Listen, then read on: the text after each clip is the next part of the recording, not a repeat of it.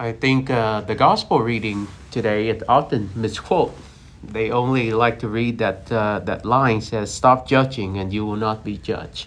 But we forget that it begins with, "Be merciful, just as your Father is merciful." And we're being asked to imitate and emulate what we have first received from God.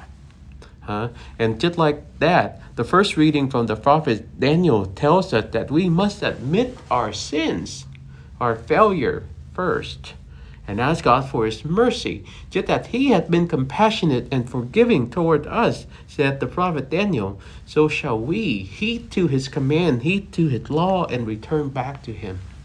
And that's why with each and every Mass, we begin with the Confiteor.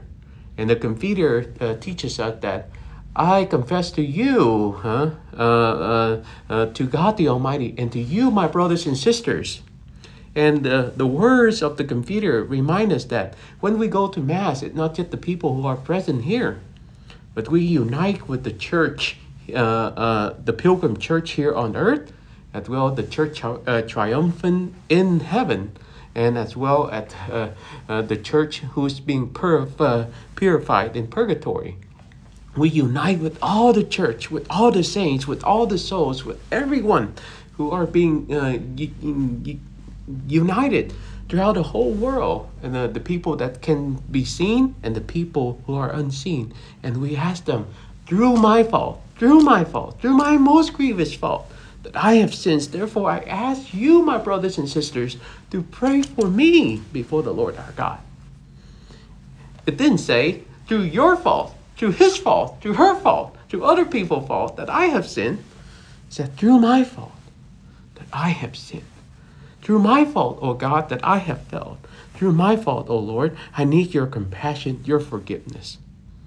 So, the judging of other people, the looking at other people and forgetting about ourselves is what causes us to sin. What causes us to become God, but without practicing what we have first received from God. His mercy, His forgiveness that transforms us deep from within.